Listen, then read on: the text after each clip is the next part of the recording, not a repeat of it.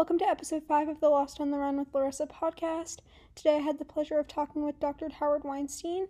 Dr. Weinstein is the Chief of Pediatric Hematology and Oncology Department at Mass General Hospital and is also an avid runner. He has run the Boston Marathon 28 times and has started Mass General's Pediatric Cancers Marathon team, raising millions of dollars for the Oncology Department in the process. He's also been able to merge two of his passions into something for the greater good, and it was great to have the opportunity to sit down with him. Here's our conversation. Can you give me a little bit of background, just like who you are, like how you started your career? I'm originally from Brooklyn, New York, and my family moved to the outskirts of Baltimore when I was in the fifth grade. And I had a really cool fifth grade teacher who got me very excited about science and experiments. That, I think, was the beginning of my interest in becoming a doctor. Can't really tell you exactly why I wanted to be a doctor, but I knew from way back, pretty much by the sixth grade, I was convinced that that's what I was going to do for my career. I love working with people, and especially kids, more so than adults, and that's what kind of led me into pediatrics eventually. I left Baltimore after high school, and I went to Cornell University. I was a pre-med student there. And then after graduating, I went directly to medical school at the University of Maryland back in Baltimore. And after medical school, decided it was time to go see another part of the country. So I moved to Boston to begin my internship at the Massachusetts General Hospital in pediatrics. And pretty much fell in love with Boston, and I've been in Boston ever since I began my internship and residency in pediatrics. Initially, I was thinking about being sort of a primary care pediatrician, not really being a specialist. And I love the outdoors, and I like skiing. And I said, maybe I'll go to New Hampshire or Vermont, and I'll go to a small town. I'll take care of children, and I'll ski and hike. But during my residency, I worked with some families who had children who had blood diseases or cancer. And the kids were phenomenal. I was really interested in helping solve some of the mysteries about blood diseases and cancer. And I said, maybe I'll change my career path and think about being a pediatric hematologist and oncologist. So I switched career paths, and I did what's called a fellowship. And I spent 3 years learning how to be a hematologist and oncologist, and I've never looked back. My plans to go to a small town in Vermont or New Hampshire never materialized, and I've stayed in Boston ever since. A lot of my training after internship at Mass General was at Boston Children's Hospital and the Dana-Farber Cancer Institute. And I spent probably half of my career there. And then I had a 13-year itch, and I needed to change scenery a little bit, and decided to move back to Mass General. And I was offered the position of being the director of the Pediatric Hematology Oncology program. It seems like just a few years ago, but actually it was 24 years ago. And so I've been the director of the program here. I've loved it. I do clinical care, and I do research, but my research is it's called clinical research. So I design therapies, different kinds of cancers. So I'm not really in the laboratory, but I work with laboratory scientists who are trying to better understand how cancer starts and developing new therapies.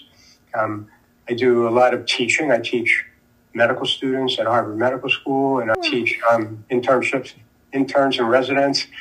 Now most of my teaching is in the hospital, and I love teaching, and keeps me on my toes. You always have to be one day ahead of your students, so I always have a lot of homework. And my children have always joked around with me and said, "Dad, I think you have more homework than we do." And I go, "Well, yeah, and that's part of being in medicine. We're always learning." So what makes you different than the other people that I'm interviewing is the fact that I'm not just interviewing you about running, but that's my primary focus, but it's interesting to hear about your work as well as MGH. So I really like having this kind of two-sided conversation, because a lot of the people that I'm interviewing are just runners or they work in a running store. So this is really good for me. But so why don't we talk a little bit about your running? So when did you start running? So it was interesting. When I was in high school, I had a mild asthma, and I couldn't really run very far. I had a little inhaler, and so I played tennis and did some other sports, but I didn't run. And then my asthma disappeared as I became an adult, interestingly. And I started to run some. And I remember I had a really good friend who was a marathon runner, and he came to a meeting in Boston, a hematology oncology meeting, and he stayed at my house, and he said, well, I'm going out for a 10-mile run. And I said, 10-mile run? That's a really long distance. I was running like a mile or two. I said, how come? And he said, well, I'm training for a marathon. And I thought to myself, well, if this guy can train for a marathon, heck, I can do the same thing.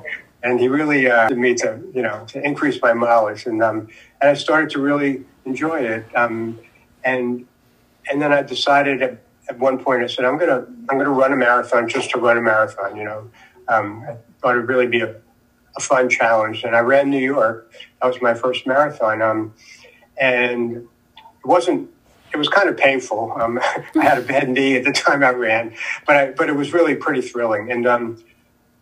And I started also then thinking about running marathons to help raise money for specific causes. And being a cancer doc made sense that potentially get involved and raise money for cancer research. This was when I was over at Dana-Farber and Children's, and I ran with the Dana-Farber marathon team for about 7 years. And then I left Dana-Farber and Children's to come to Mass General. And I said, this is a really good way to help raise money for a program. And it's a good way to sort of include some of your patients in the marathon program itself. And I said, I'm going to start a pediatric cancer team at Mass General. And so 23 years ago, I did. We had 10 runners. And each of the runners was matched with a child who was getting cancer chemotherapy. And it was really incredible. The patients loved being paired with a runner. It felt very special.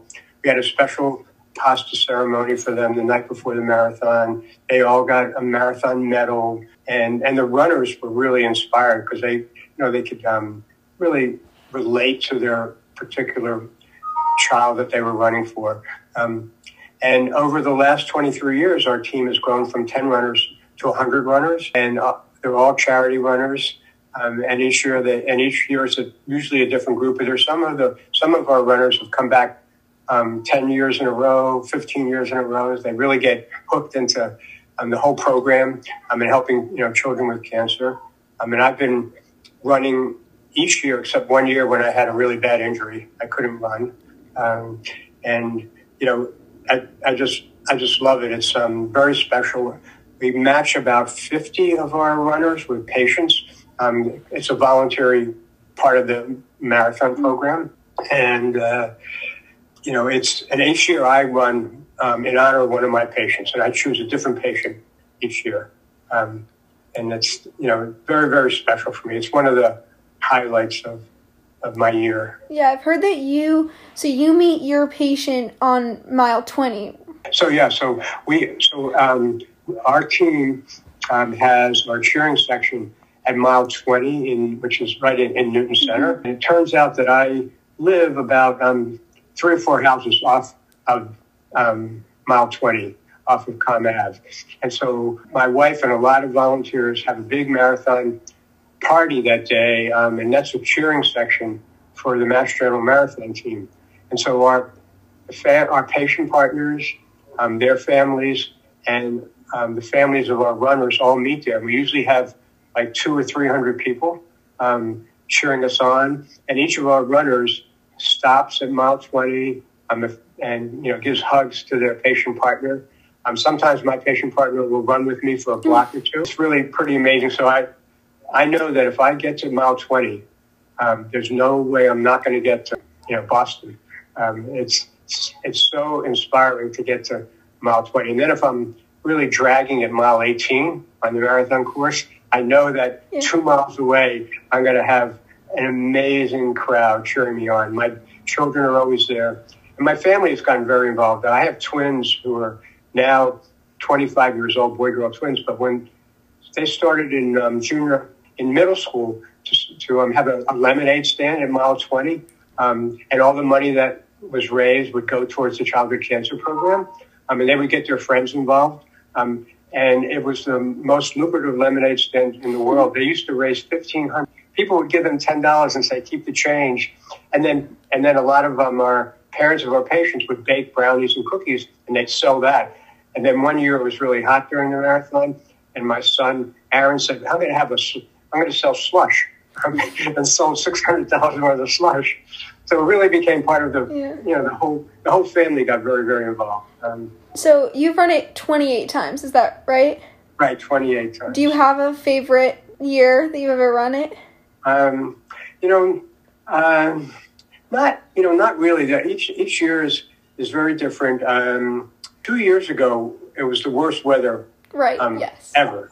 It poured, and I ran with one of my colleagues, a doc at Mass General, a woman who has run on our team before, and we decided to have a really good time. We jump in puddles and endure the rain, and that was. Initially I said, "Oh, this is going to be terrible. How can we possibly run, continuously in the rain?" But it turned out to be, a pretty unique experience. So despite the weather, that was, one of my more challenging marathons, but also one that I kind of, laughed along the way because it was so unusual and so stressful as far as trying to, keep going despite the weather.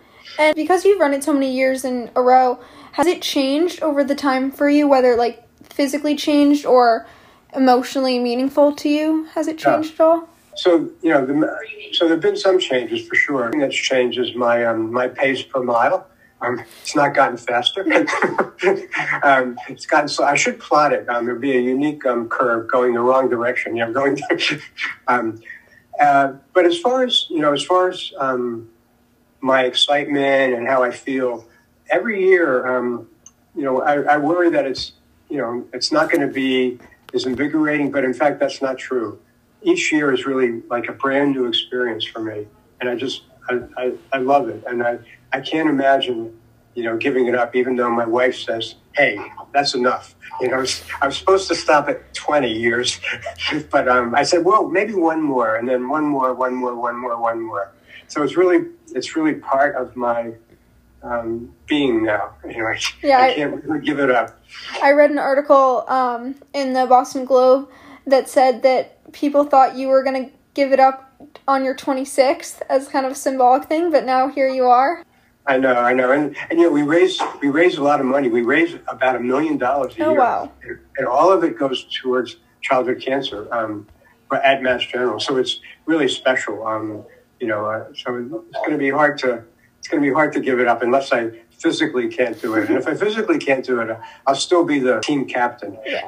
Most of my interviews, I'm not focusing a ton on coronavirus, but I feel like you being a doctor, it's a little bit more relevant. So I know it's a really stressful time for you and for immunocompromised patients as well. So what has that been like for you, and are you running at all to help through the stress of it or anything like that? Yeah. So I'm definitely running when the weather's nice, and it's getting pretty nice. I've been trying to stay in shape because I'm hoping, the marathon's been rescheduled for September 14th, and everybody's worried that it may not happen. And, but I'm still trying to stay, in marathon shape, not doing very, very long runs, but still running. So it's been good for my mental health to run. And a lot of my teammates are also running. As far as our patients, it's a pretty scary time because families who have a child with cancer are always, very vigilant about keeping their children safe.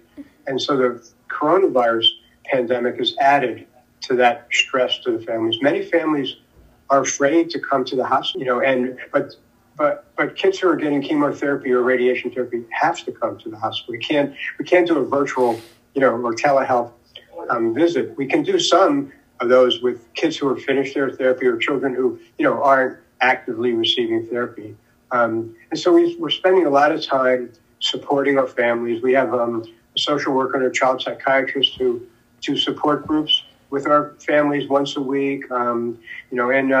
So it has been really stressful for our families. It's also been financially stressful. So there are always a lot of out-of-pocket expenses for families, whether it's co-pays or, transportation to the hospital or food.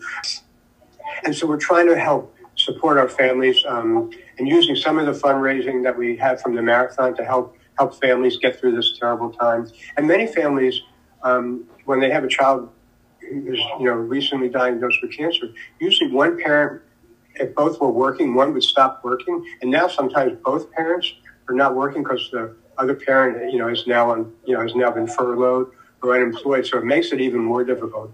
So, our hearts go out to the financial stress and the emotional stress of having, a child who is, more vulnerable. But fortunately, our patients have done very well, and none so far have gotten very sick from the coronavirus.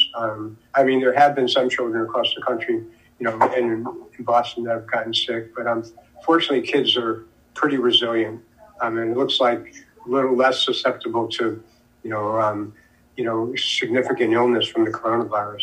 And just in general, how do you think the running community will change as a result of the coronavirus? That's a good question. I'm not sure. I think one thing that's really frustrating for the running community is that we can't do group runs right now, and that's something that really gets me through the training season every year. Every single Saturday morning, I'm involved in a group run, and we have anywhere from 50 to 200 people, running, and so I miss that a lot. I think everybody's, runners are, I think, hopeful of, having, group runs once again, and training runs.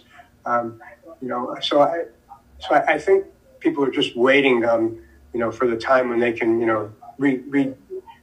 regain some of those, fun experiences. It really helps to, the camaraderie really helps you to get through long runs. In January and February, if it's 10 degrees running and you're at 12 or 14 miles, you go, oh, I want to go home. But if you're running with a lot of people, they're going to sort of keep you going, and you'll finish your long run.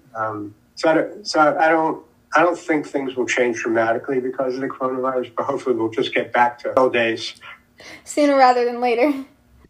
You're one of the few people I'm talking to who knows Boston specifically from the charity side, which I think is interesting because when people think of the Boston Marathon, they think of the prestige and the runners who have run and won there. But I think people forget about the charity aspect, even though in Runner's World we hear about how much money is raised specifically from Boston Charities, and it's a very high number, and it shows the greatness of the charity that we have here. Besides the obvious reasons of your work and how that's tied in, why is charity so important to you? The Boston Marathon, as you know, is a pretty special event because of one, it's the longest continuously running marathon in the United States, and lots of very, very famous runners have participated. So there's a lot of history. It's an amazing race, and my hope has been that Boston would have more charity runners than it currently has. So on any given year, if there are about 30,000 runners, only about maybe 4,500 of the 30,000 are charity runners. And so my wish for Boston is that it would become more of a charity event over the years. I'm not sure my wish will come true. But I think for me, it is, it's exciting to, hear about elite runners. But for me, the heart and soul of the Boston Marathon are the charity runners. You can tell I'm not biased. One of the things that I think is challenging specifically about Boston Charity is that a lot of the charities have an astronomically high fundraising minimum. And I know it's all for a good cause, but it is hard to reach that minimum. So it's kind of the balance of who has the ability to reach that minimum. No, it is hard for a lot of our runners. They have to work very hard. Our minimum is $6,500 per runner. There's some teams that have a higher minimum. The smaller teams tend to have a higher minimum because they're having fewer runners. But our runners are incredibly creative as far as fundraising, and they always meet their minimum, and in fact usually go above their minimum. But it is challenging, especially if you're in your early 20s. Your friends don't have a lot of money. They're going to give you maybe $25, whereas my friends will give me $100 or $200. So it is a challenge. But our runners are so committed to our program. They know how important their fundraising is to help children with cancer, and I think that that's clearly a great inspiration for them to reach their minimum or go above their minimum. The last question I have for you, because I know you're busy, is do you have an embarrassing running moment that you want to share? Embarrassing one, I probably had many. So I can think of one. It wasn't horribly embarrassing, but I used to have a lot of cramping when I would hit like mile 17, 18, or 19. So I got to mile 20 one year, and I started to have a little bit of cramping, and I always stop at mile 20, for hugs, and I stop for 3 or 4 minutes because I'm not running, for personal best time, and my legs just froze. I couldn't move, and I didn't want to let people know that, so I was sort of like standing like a statue, and people were coming up to me and hugging me, and I was just praying that I'd be able to move again. And I was fortunately able to start running again. It was kind of a weird moment though, where I was really stuck because of bad cramp. So not terribly embarrassing, but a little different. So that was my conversation with Dr. Weinstein. It was really interesting to talk to him, especially being a doctor amid this pandemic, and his opinions on that, as well as his passion for running. And as usual, thank you for getting to the end of this episode.